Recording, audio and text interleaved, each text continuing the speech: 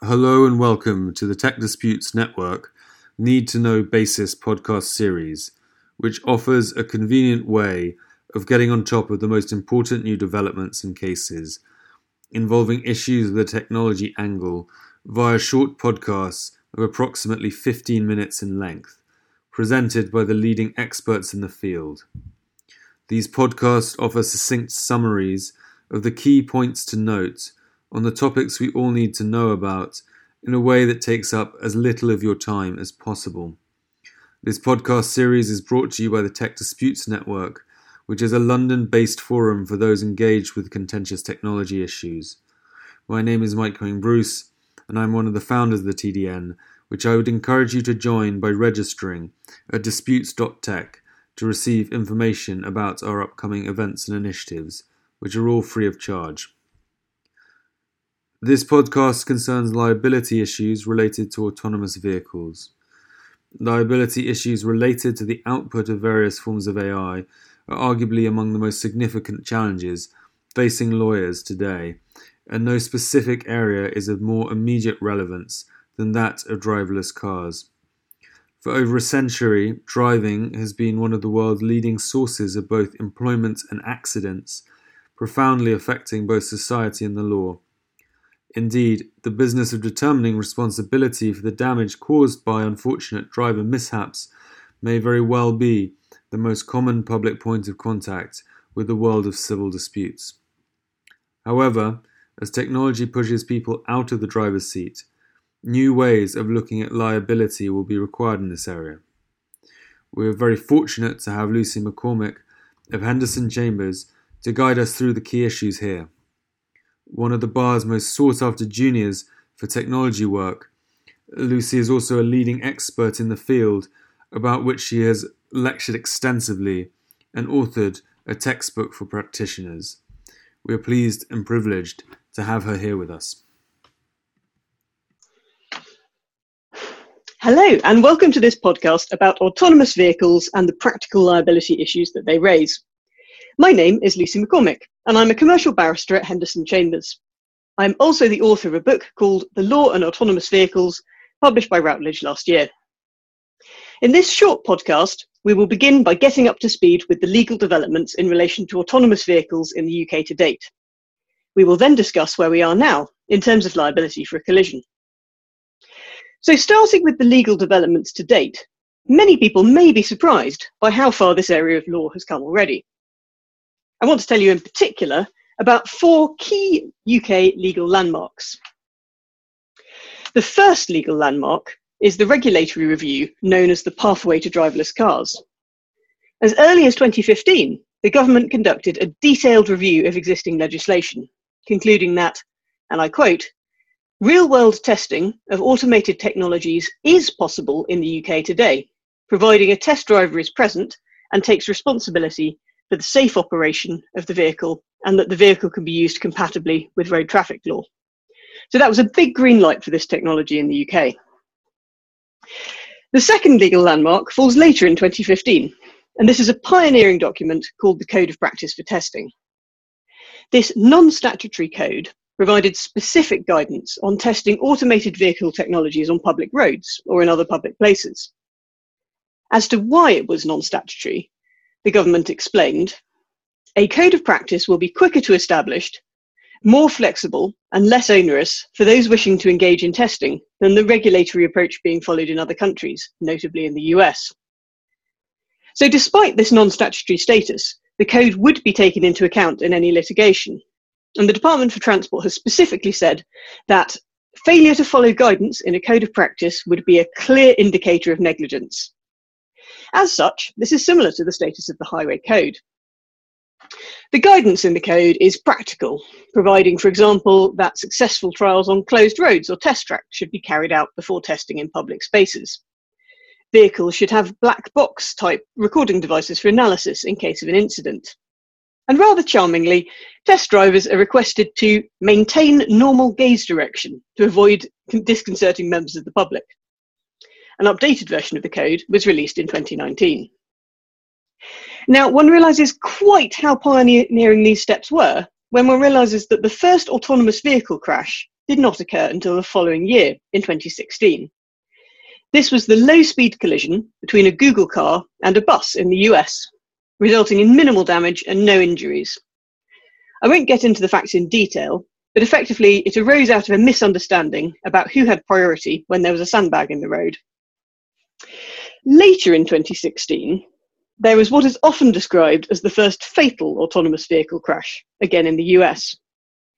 This is a bit of a misnomer because the vehicle in question, a Tesla, was not in fact an autonomous vehicle.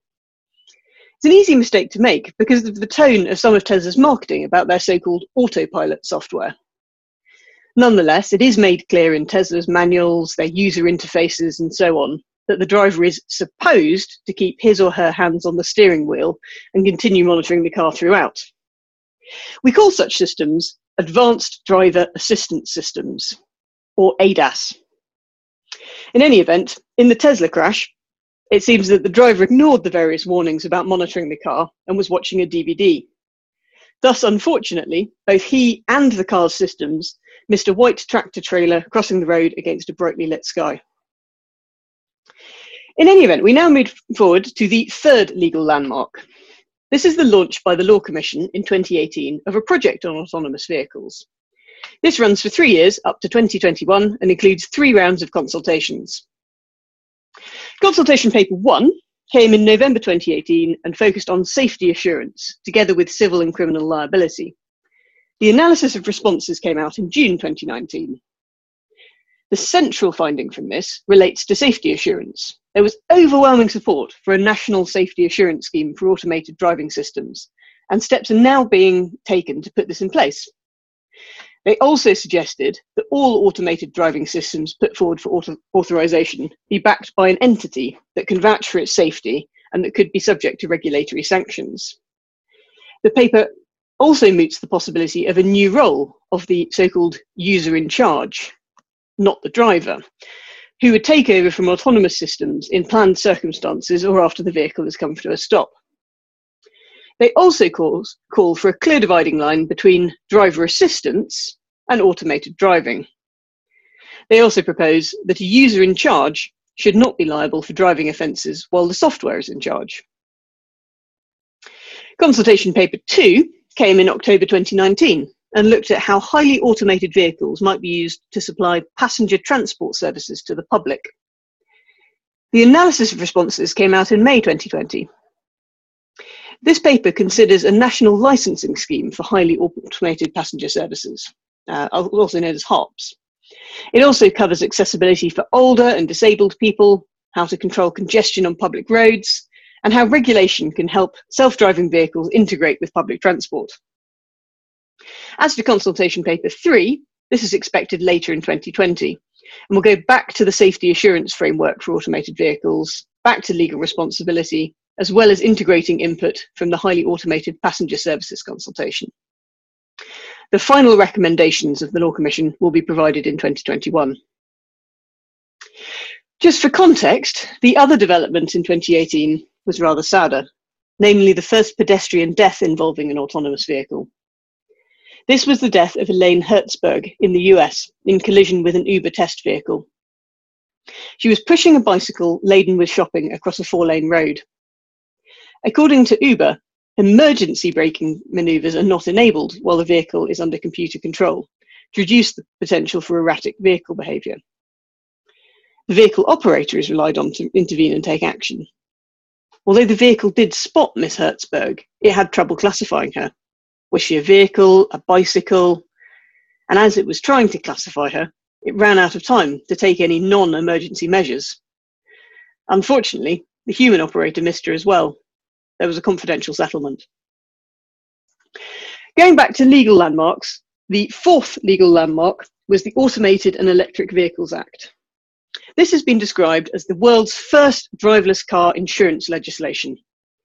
This received royal assent in July 2019, but importantly, it will require a statutory instrument to bring it into force.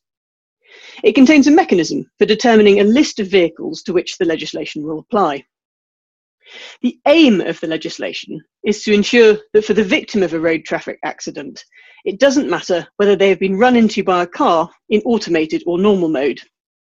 In the first instance, the Act places liability on the insurer, albeit the insurer can then go on to recover from, for example, the manufacturer if appropriate. Interestingly, the Act contains two key caveats. By section 4.1, the insurer can limit liability to the insured person where the accident arises from unauthorised alterations or failure to update safety-critical software. The analogy is similar to driving a car that you know has unsafe tyres. But the insurer cannot exclude liability for hacking or for cybercrime.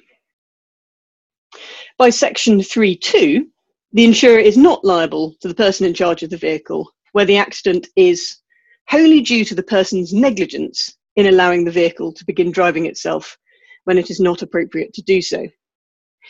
Now, it's anticipated that that will come up fairly rarely because most designers are designing their vehicles in such a way that they only go into automated mode when it's safe to do so. But it's still an interesting caveat. So that brings us up to date on the key UK legal landmarks. Let's now turn to liability. Where are we now? One of the notorious unknowns in relation to autonomous vehicles is how the courts will approach the issue of liability if one is involved in a collision. As the technology becomes more advanced, there are more potential parties to a claim, including the driver, the vehicle manufacturer, the software supplier, and so on. That said, it is possible to make some educated guesses as to what findings a court would make on liability. The answer differs depending on quite how automated the vehicle is. So let's start with a fully autonomous vehicle. That's a vehicle that's sometimes referred to as a level 4 or a level 5 vehicle, or more informally, as a hands-off, eyes-off, brain-off system. For such vehicles, it is highly likely that liability would rest with the manufacturer in the first instance, subject to any claim for a contribution against the software supplier.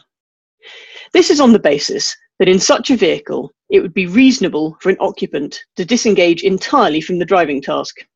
Indeed, a level 4 or 5 vehicle might not even have a steering wheel.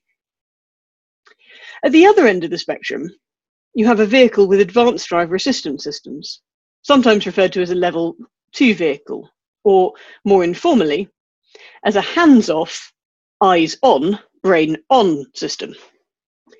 An example of this would be a vehicle that has technology known as traffic jam pilot, which can govern speed and direction in low-speed traffic jam conditions.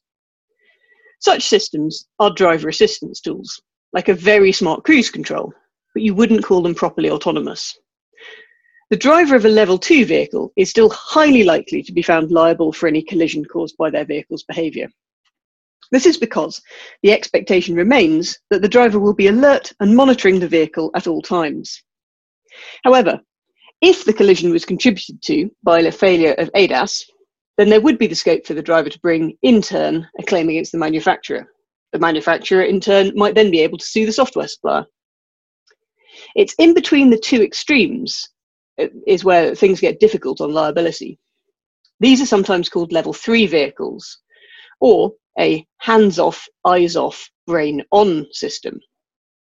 With this level of automation, the car is capable of driving autonomously over long distances, for example on motorways, but the driver must be able to take back control within seconds after a warning. Society, and the courts, will need to reach a view as to what extent it is reasonable to expect the driver to monitor the vehicle when it is in self-driving mode, and as to how quickly one can expect a driver to retake control in an emergency.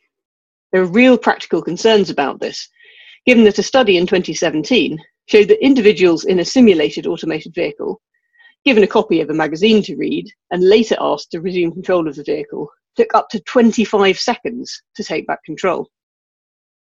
So there you go, a very whistle-stop tour, but I hope you've enjoyed it.